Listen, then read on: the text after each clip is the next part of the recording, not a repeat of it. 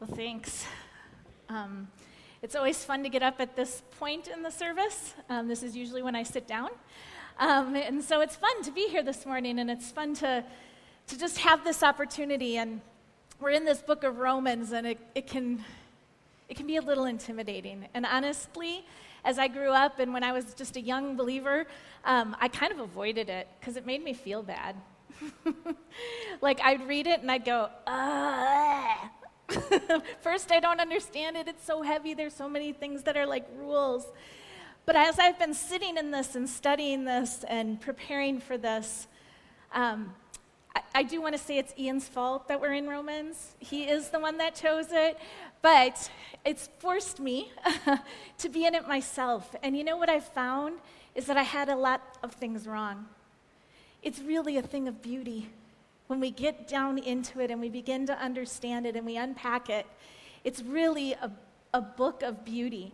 And we call it a book, and I would love to remind us that actually this is a letter written from Paul's heart to a group of believers in Rome. And the believers consisted of both Jewish believers, so people that had come from the Jewish faith and the Jewish nation, and as well as the Gentiles, those that were not of the Jewish faith, that were outside of the Jewish chosen people. And he realizes that when they come together, there's going to be disagreements. There's going to be some things that they got to work through. There's going to be some things that they see differently. And so over and over and over and over, you hear this theme of unity, and we're going to talk about that in just a minute. But before we do, I just want you to know that one of the things that's been really on my heart as I've been studying is I think I have just a little bit better picture of how much Paul loved these people. He loved them. He loved them. He loved them. And I can say to you this morning, Bruce City, I have such affection for you, and I think I'd get just a glimpse of Paul's heart in that. And I want us to get this. I want us to figure out this walking together and walking with God because he loves us and he wants us to get it, and he also has work for us to do. And you know, this week, I was thinking about all these cation words, right? We've been hearing a lot about cation words, like sanctification and justification and glorification. And last week, Friday, I said, I need a vacation from all of these words. And so I took a vacation day. I took a day off, and I went up north, and I went to spend some time out on the lake with my brother and his family. They have 2 speedboats in their family now, which speedboats are better than sailboats. Sorry for you that like sailboats, but you can go slow in a speedboat, but you cannot go fast in a sailboat. And so I love being out on the water, and I love the lakes, and it's one of my go-to places. It makes me very happy. And so we're on our way up there, and we have this cool thing now called Amazon Prime Music, where you stream your music, right? You can listen to whatever you want. You don't even have to have a CD. It's so cool, right? And so we're going up, and I'm checking out all these different things on my streaming, and I found this old school Christian rock stuff that I started listening to like when I was in youth group age, and maybe even before that, because I had older brothers, so I got to go to concerts and do things and be a part of some things when I was like in 4th grade and 5th grade when you weren't supposed to be able to go to that. And anyways, I listened to this music a lot, so I knew it really well. And I put this old school stuff on, and I'm singing along, and I knew every single word. It was awesome. Because remember a few weeks ago, I said I really suck at like trying to memorize things? It's amazing when you put it to music how fast you can memorize it. So I'm singing along, and a song ends, and it was a really good song. Like musically, it was an awesome song. Like the band was tight, they were awesome. But I looked over at Randy and went, this is terrible. It was like the most depressing story. All it did was remind me of how evil I am and how bad I am and how Jesus is dead because of me. And like, it was horrible. And I looked over at him, I'm like, what were we thinking? That this was good? And so it reminded me of this sanctification thing, this process of salvation, this growth process that we find ourselves in. And we sometimes we can remember a date when we said yes to that, and sometimes we can't. It's just a process that's always been kind of active in our lives. And it's the sanctification, it's this process that goes on. And I was like, thank you, Jesus, that you have brought me in my process to a fuller understanding of who you are. Because boy, was that truncated. And I don't think you wanted me to walk around feeling like I was a worm and that somehow you hated me because this is what had to happen because of me. And it encouraged my heart that there has been growth. And so this morning we're in Romans 10, and like I said, Romans can sometimes feel heavy, and it can sometimes seem like a lot. And even last week when Kyle was introducing the service and stuff and doing communion, I think, and he talked about the fact that Romans 9, 10, and 11 are often looked at as some of the most controversial, divisive books in all of the Bible. And I was like, and great, I get to do the middle one. And so, I kind of was feeling that weight a little bit, even as I was studying throughout these weeks. And I was thinking, what is so divisive about this? Why do we allow this to creep in and begin to divide walls between us? And you see, Paul was so wanting unity in the body. At this point, he's talking to believers. He's talking to those religious people. And he's specifically bringing up some things that the Israelites, the Jewish people, would have gone, oh, I've heard that before. Oh, I've heard that before. And he's going, and we got some things wrong. And we take some things and we put them as weights on people. And so we're going to explore a little bit about that. But above and beyond all, unity was on the heart of Paul. Unity for this group of believers there in Rome. Believers he hadn't met yet. He hadn't actually gone and spent time with them. He's actually writing this letter from Corinth in about AD 57. And he's speaking with such affection because he knows the heart of these people. He knows that he's been called to the Gentile people, and he knows that he also has great affection for his very own people, the Jewish people that he comes from. And Paul was a dude. Like, he was a heavy-duty Jewish guy. He was a Pharisee. He knew stuff. He knew the word. He knew the Old Testament. He could quote it. He would actually chase after people that were corrupting it and sometimes severely deal with them. And then he has this radical encounter on a Damascus road, and this monotheistic Jewish guy who is zealous, who has a passion for truth and for understanding who this one true God is. He has this encounter and he's blinded, and he hears a voice, and the voice says, Saul, at that point before his name was changed, but why are you persecuting me? And he's going, who are you? I'm not persecuting you. I'm trying to keep everything pure. And he said, you're persecuting me. I'm Jesus. And you're persecuting me. And Paul's like, well, no, I'm persecuting the people that said they were following you. And his eyes and mind begin to shift. And I don't know all the hows and whys that happened. I don't know at what precise moment, second that was. But I believe that Paul began to have a bigger picture of this one true God. And this one true God was saying, I'm actually a triune God, and I'm personified in Jesus, and I'm empowered by the Holy Spirit, and you're going to get this. And you're going to make people understand and help people understand that I am for everyone. That I am for everyone. And he has this weight on his heart for his Jewish friends. And so here we go in this book. And Paul he's just given a pretty strong word. Ian talked about it last week, about what faith is and the fact that the Jewish people really weren't getting it. And he was frustrated. And he's like, even if I could give my very life for you to get this, I would do that. And I think the Holy Spirit might have whispered to him and gone, and that really wouldn't accomplish what you think it would.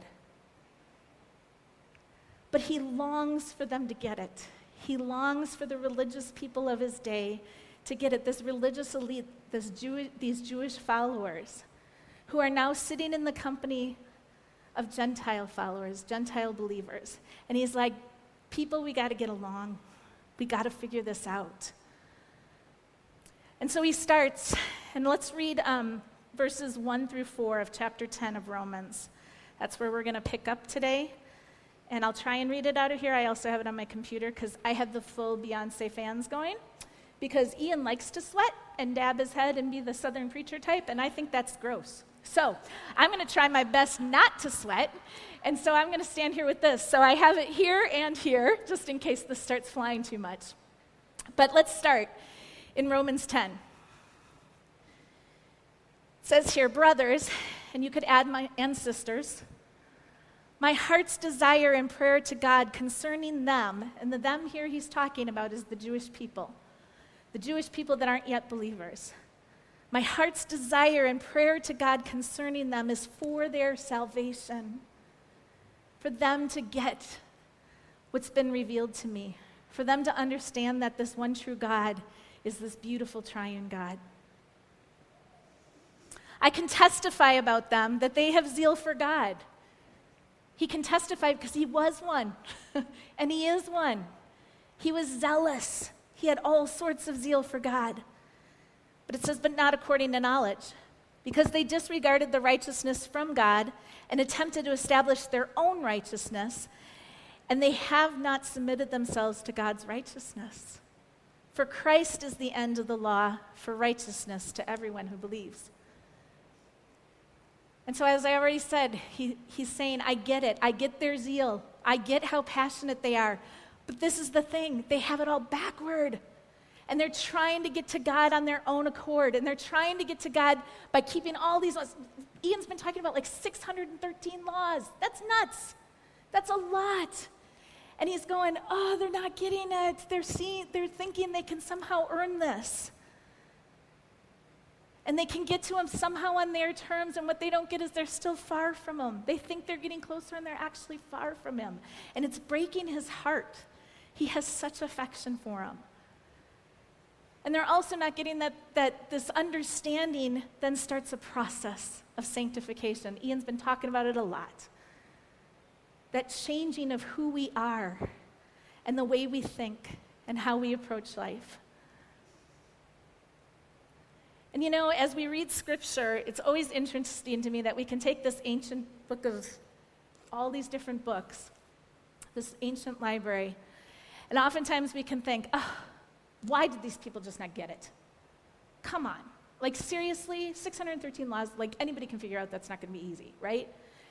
But as we dig into it and we see our finger doing, what's wrong with them and what's wrong with them, we begin to see ourselves revealed in it, don't we?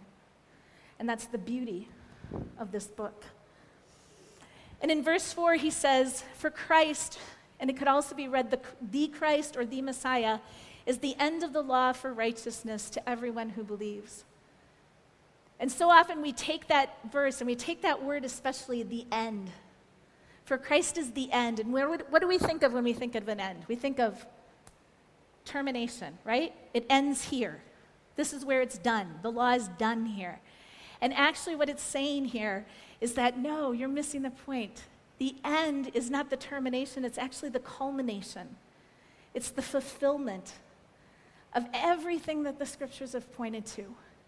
That's what the Christ reveals. Not the end of just the law, but the law is actually pointed and has been pointing all along to the fullness of God revealed in this Jesus and empowered by the Spirit. And now you're getting Paul's God understanding, and the believers are beginning to understand it, and he still has such concern and affection for those that aren't. And so everything pointed to Jesus, and it included everyone, not just the elite. And so let's look at verses 5 through 8, because it's almost as if Paul can anticipate their rebuttal. Like, I'm going to say this, and then you're going to say that. And the reason I said before how much I love that this is actually a letter that's written, we read it as a book, and we've been going through it for many, many weeks. There's 16 chapters, and we've been taking about one a week and working our way through that. That's not how this would have been read. This would have been read in its entirety, probably to a small group. The church in Rome probably didn't gather like this, like in one big room with everybody. It probably met in about 4 or 5 different house churches. And somebody was sent with this letter, and a lot of the scholars I studied actually said that it probably was Dorcas, which was a woman. And when they would go to these home churches or house churches, and they would read the entire letter. And then my guess is there'd be questions, right? And the scholars say that these people that were empowered to take the letter, the person sending them would have trusted them to answer the questions, to wrestle with it, to pray with people, to say, like, God, we want that kind of understanding. We're messing this up. And they would have had interaction about it. And so it probably wasn't just one person standing up here, doing a sermon, having you go home and wrestle with it there. You would have wrestled with it in community. And so my hope is that you'll do that. You'll find those people. And this morning, we're going to do things a little different. When the girls are in charge, we switch things up a little bit. And so we're going to do that a little bit, and we're going to have some time to wrestle with some things. And just as Abby just introduced the service so beautifully, I hope that you'll take the time to seek the face of God in it, and that you'll wrestle through it, and that you won't just hear it and go from here and then come back next week for, next chapter. But that we'll actually wrestle with it. But here we are, and Moses is being quoted by Paul because Paul's anticipating what some of their questions would be. Questions like, well, when did we know this? How did we hear this? Like you're saying that they should know these things, but when? How was it ever told to them? And it says in verse 5, for Moses writes about the righteousness that is from the law. The one who does these things will live by them. But the righteousness that comes from faith speaks like this. Do not say in your heart, who will go to heaven, that is to bring Christ down, or who will go down into the abyss, that is to bring Christ up from the dead? On the contrary, what does it say? The message is near you. It's in your mouth and in your heart. So Paul is hearkening back to the words of Moses, who are already pointing to the fact that one day you won't have to go to the temple to meet with God. You won't have to go anywhere to meet with him because he will be as close as your mouth, the tongue in your mouth, the heart in your chest. It even says that his word is written on our hearts. It's that close. And that's going to be fulfilled when the Holy Spirit comes in all its fullness and reveals that. And he's already pointing to that. But I read this and I was like, what? I don't know. Have you guys ever seen that Amber Says What?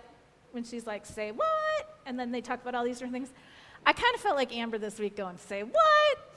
Because I was like, wait, going up to hell, what is he talking about? And as I read different scholars and I studied it more and more, I realized Moses was already pointing to the triune God, to the fulfillment that would come when the Holy Spirit would come in his fullness.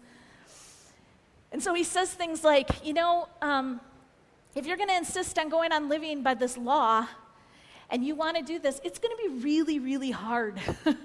Like if you're going to put people under a scrutiny and you yourselves are going to be put under that same scrutiny, nobody's going to measure up. You're always going to be falling short.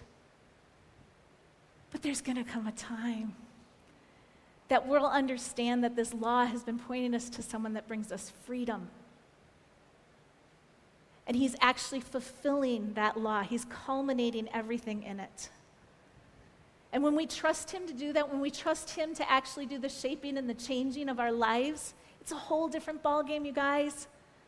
There isn't some fragile precipice that we're reaching up to God to seize him and get hold of him.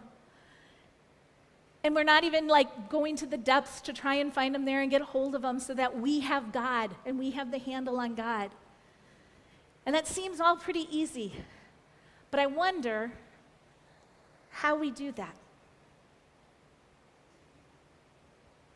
How God, when he comes to us and he shows us our freedom and he gives it to us and we begin walking in it. And pretty soon we go, but what if? What could cause something to be different? And we're going to look at verses 9 through 13 and we're going to camp a lot there. And the reason we're going to camp there is because the end of the book, or the chapter, is a lot of another rebuttal of kind of like, well, when did we ever learn this? When did we ever see this? And he actually goes and he starts quoting Isaiah and Joel back to the people, words that they would have known, where he says things like, I'm going to actually make you jealous of a nation that's different than you, and they're going to get it. And I'm actually going to, go and meet these people that aren't even asking, and it's going to make you kind of crazy. There's prophecies about this, and yet they missed it. And instead, they were met with, the prophets were often met with very, very defiant, disobedient people going, nope, that's not the way it's going to be. We got the handle on this God. We know who he is. And so I want us to camp in verses 9 through 13. And these are actually some of the verses that Kyle was talking about when he said that this is a part of the scriptures that have always been very divisive in the church throughout all of church history. And honestly, I wrestled with settling here because I'm like, I don't want to wrestle with that. Like, that's not fun. I don't want to talk about what divides us. I want to talk about how awesome these guys are and how good it is. But sometimes, even like Abby said before, our blind spots need a little bit of light shed on them, and we can miss some things. So let's read and see what it says and see what it might say for us. It says here, this is the message of faith that we proclaim. If you confess with your mouth Jesus is Lord, and you believe in your heart that God raised him from the dead, you will be saved.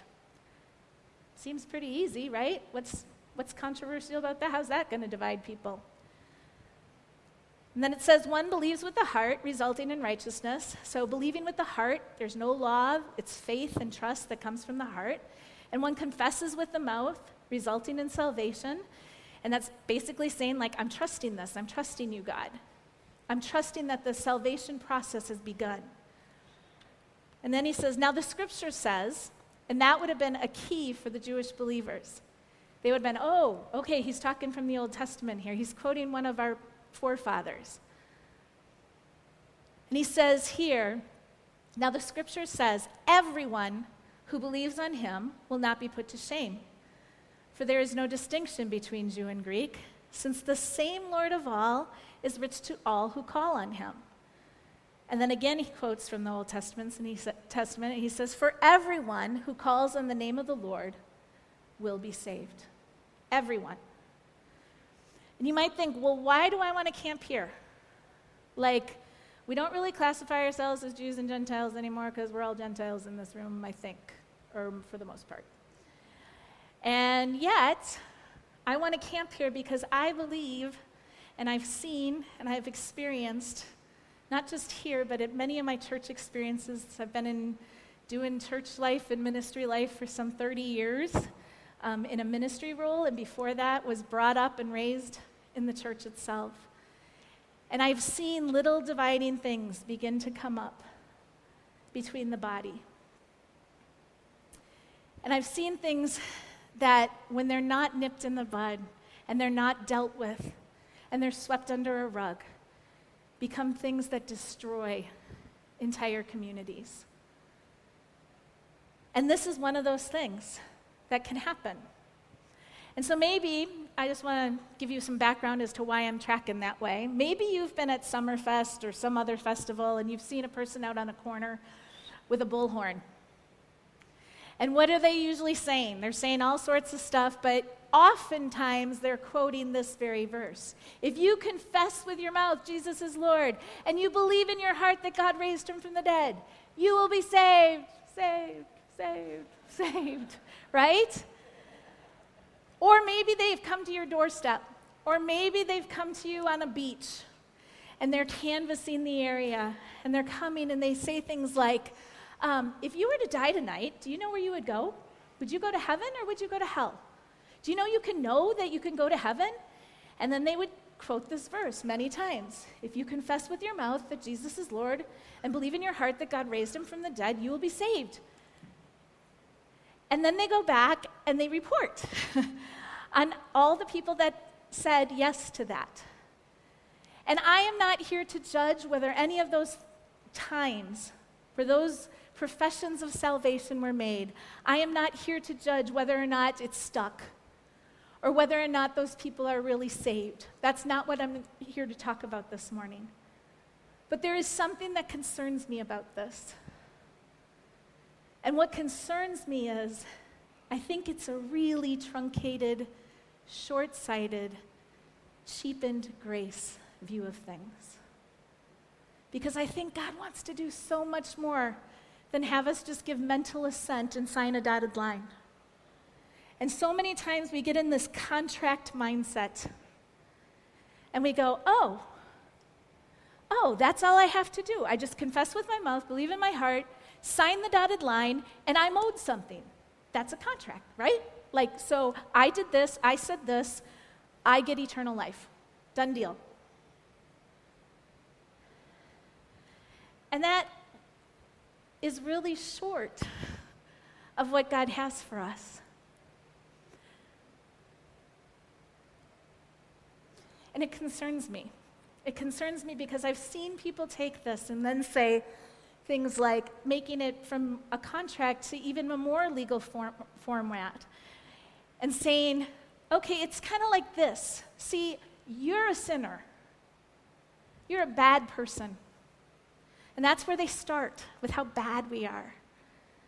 And Jesus needed to come and convince the judge, who's God the Father, that you're really not that bad. And in fact, he's such a good lawyer, he even took on the punishment himself and said, I'm going to let you off the hook now. And we walk in that, and that's all we look at with our salvation. And I'm going, guys, that's just a little teeny part of it, and it's not even right. In so many ways, it's just not. And we're cheapening it, and we're shortening it.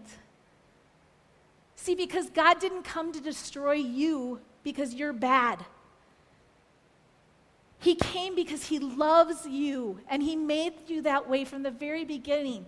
Moses was even pointing to it and saying, like, it's within you. My image is in you. And we sell it so short. And we think that somehow we got to earn this. And we get this in our mind that it's like, okay, well, God did this, and now I better behave so he doesn't change his mind. Because what happens if the contract gets broken?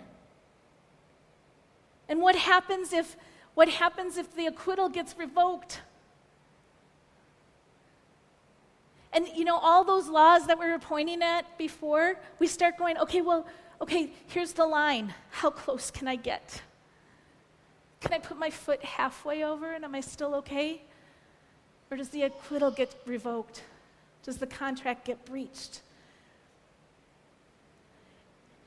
And we can laugh at that sometimes, and we can think, well, that's not us. Look at us. We're pretty inclusive. Look at all these people. We all think differently. We're okay. We're good. And I would say, where do we do this? Maybe it's in how we view our politics.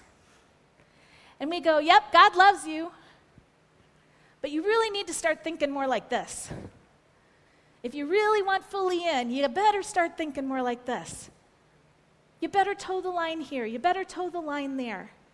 Or maybe it's our sexuality. And we go, first off, we try to start looking for loopholes. And we go, well, technically, God, like, what is sex? And I think God goes, seriously, come on. And you go, well, what's too much? What's too little? Who can I love? Who can't I love? And we start writing new rules and new laws. And we let them get heavy. And then we start putting them on the backs of those we sit with. And we go, if you would just think a little bit more this way. And we don't even realize that when we do that, it's binding us right back up. The very freedom that we've been called into. We're going, I kind of like the rules. And we put them back around our own ankles. And then it's not comfortable being there, so we add it to somebody else. And we say, you need to think like this, and you need to act like this. And the weight gets heavier and heavier. And it saddens me, because we've assented to something, mentally assented, said, yep, I believe, I understand, and that's where it ends. And we don't allow the Holy Spirit in all its fullness to come and to begin to change us. and to teach us what it is to walk in the very freedom that he's called us to. And so he says to us, and I believe he says to us, it's not about a contract. What I'm calling you to is a covenant. And covenant is a word that the Old Testament people would understand, the Jewish people would definitely understand. And if you remember what a covenant was, many times when two parties were entering into a covenant, there would be an actual animal sacrifice. They would cut an animal in half, and they would place the two halves, one over here and one over here. And then they would together walk through the middle of it. And what they were saying by that, what that was symbolizing, is they were actually saying, if I break this covenant with the one that I'm making it with, may I be as this animal. May I be dead like this animal. And God is saying, I want to be in a covenant with you, a covenant that I've invited you into since the very beginning of time, that includes Father, Spirit, and Son. We're operating in it all the time. And I'm not angry with you. I'm angry with things that come between us. That's what I came to destroy. I did not come to destroy you. I came to destroy the things that get between us. I want you to have full access. And so often we go, nope, I want my contract. I'm going to tie my ankles back up. And it doesn't make sense, but we do it. We do it because we revert back to that contract thinking. And he's going, no, enough. Enough. And I just want you to hear a few things about covenants versus contracts, because when we lose sight of that, that's when we begin to judge one another. That's when we begin to go, ah. And please don't say you don't judge anyone, because I tried to do that this week as I was preparing, and it doesn't work. We do. When you're judging somebody, it's somebody that you might be saying like, I love that person, but. Or it makes me crazy when. Or if only they would stop doing that. And we become the judge. And we judge people according to our new laws. And a contract that we would look at is a legal deal between two people.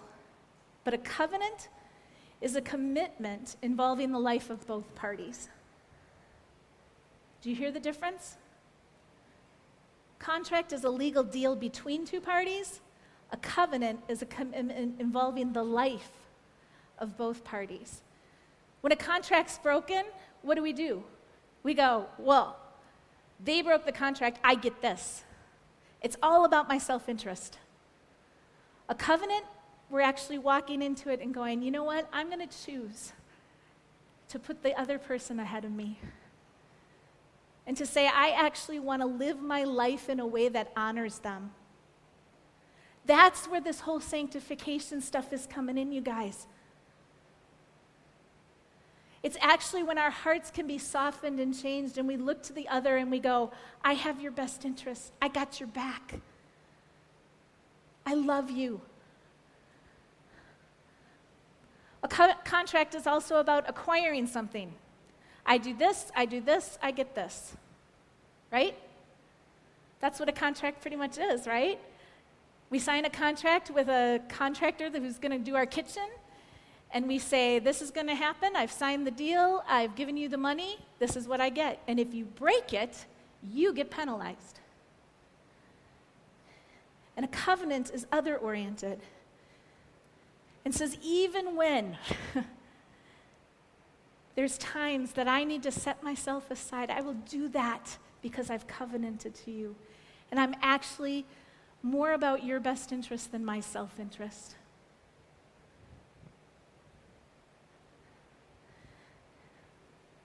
And so this morning, we're going to do things differently. I already alluded to that a little bit. Because I want us to think about this whole contract. And you might be thinking, oh, Bruce City doesn't do that. And I've already pointed out some ways that maybe we do. And there's probably lots of others. And I know this week as I sat with this, I didn't want to sit with it. I wanted to can't I just tell them how awesome they are? I love them. Can't I just cheer them on? Do I really have to ask them to look inside? And the Holy Spirit said, yeah, but not before you do it too. And so I've sat with it. And I want us to just do that this morning. I want us to spend some time, and I'm going to ask Abby to come up in a few minutes, and she's going to lead us through some time of prayer as the worship team leads us through song. And we're actually going to do a little bit more interacting, kind of like the house churches would have done. And we're going to wrestle with this a little bit, and we're going to let the Spirit work a little bit. And we're going to invite Him to do so. We're going to invite Him to do things like convict us of some things. And that's not a bad thing, you guys. All He's doing is going, ugh. He's pointing out that blind spot. The Holy Spirit does that sometimes, right? He points out those blind spots that you go, I didn't think about that. And He points it out and He goes, but now you know. And I love you. And I'm with you. And we're in covenant together. And when you're in covenant with me, the Spirit says, the Father, Son, and Spirit, you're in covenant with all of them. And you're also in covenant with His people. Those that He calls His own. Those that have said, yes, I'm going to trust that your process of salvation is at work in me. And we sit together, and yet little things start to rise up between us. And so we're going to spend some time sitting with the Spirit and just asking Him, where have I done that? Where have I let those little things crawl up that I still put around my own ankle because for some reason I think it's better, and then I take it and I put it on other people? Convict me. Show me that. Make my blind spots, put them out in the open. Shed light on them so they're no longer a blind spot. And then we're going to spend a little bit of time thinking about the people around us. Because maybe some of those very things are the things we've said, and just when you think you're free, here's some new laws. Here's some new rules to follow. And we don't even realize we're doing it sometimes. But sometimes we're fully aware. When people don't think like us, or don't respond the same way we do, or don't act the same way we do, or don't vote the same way we do. And we begin to put those laws on people's shoulders. And then we're going to spend a little time, and I really want you to think about this, and I know it's not comfortable. This message, honestly, wasn't all comfort for me either. But sometimes God calls us to do some rough things, some hard things, because in the end, it'll free us up even more. And so sometimes He puts people in our mind, and we don't even have to think very long. They're already there. People that we know we've done this to, and we've maybe wronged them in some way. And we actually need to get on our feet, walk over to them, put our arm around them, and just say, I'm sorry. I'm sorry. And a path of healing begins. And that sanctification, that salvation process continues. And it's beauty, and we walk into more and more freedom. But when we resist and we say no, and we go into this contractual thinking, we actually bind ourselves back up. And it can be painful. And so I'm going to pray, and then I'm going to have Abby come up and the worship team come up, and they're going to lead us in a time. And I just ask that you dig in. Go where it's uncomfortable. Allow the Holy Spirit to lead you into it, and know that you are loved in the midst of it. None of it, anything that comes up in prayer, does not negate the Father's love for you. It's because of His love for you. It's His kindness that actually leads us to repentance. And repentance is just turning and saying, yes, I want to be with you, God. I want to live like you want me to live. I want to live like Jesus, you lived. You personified it for us. And you empower us through the Holy Spirit. So, Bruce City Church, I love you. And I believe with all of my heart that I echo the heart of the Father to you when I say, I love you. And you can look into a face of a friend And sometimes friends cheer us on, and sometimes they point out those blind spots. So this morning, Spirit, we welcome you. And we say, come and have your way. Have your way in our hearts, because we know that you are motivated by love. And that you don't look down on us and see a dirty, ugly, yucky thing. You look down on us with a Father's heart that loves us beyond measure, and anything that gets in the way of that, that's what you don't love. That's what you want to remove and destroy. You don't want to destroy us. So we can come to you, and we can even do something that convicts us and moves us and causes us to move our feet, because we can trust you. Because a contract is built on mistrust, but a covenant is built on trust. And so we say, have your way, Holy Spirit. We trust you. Amen.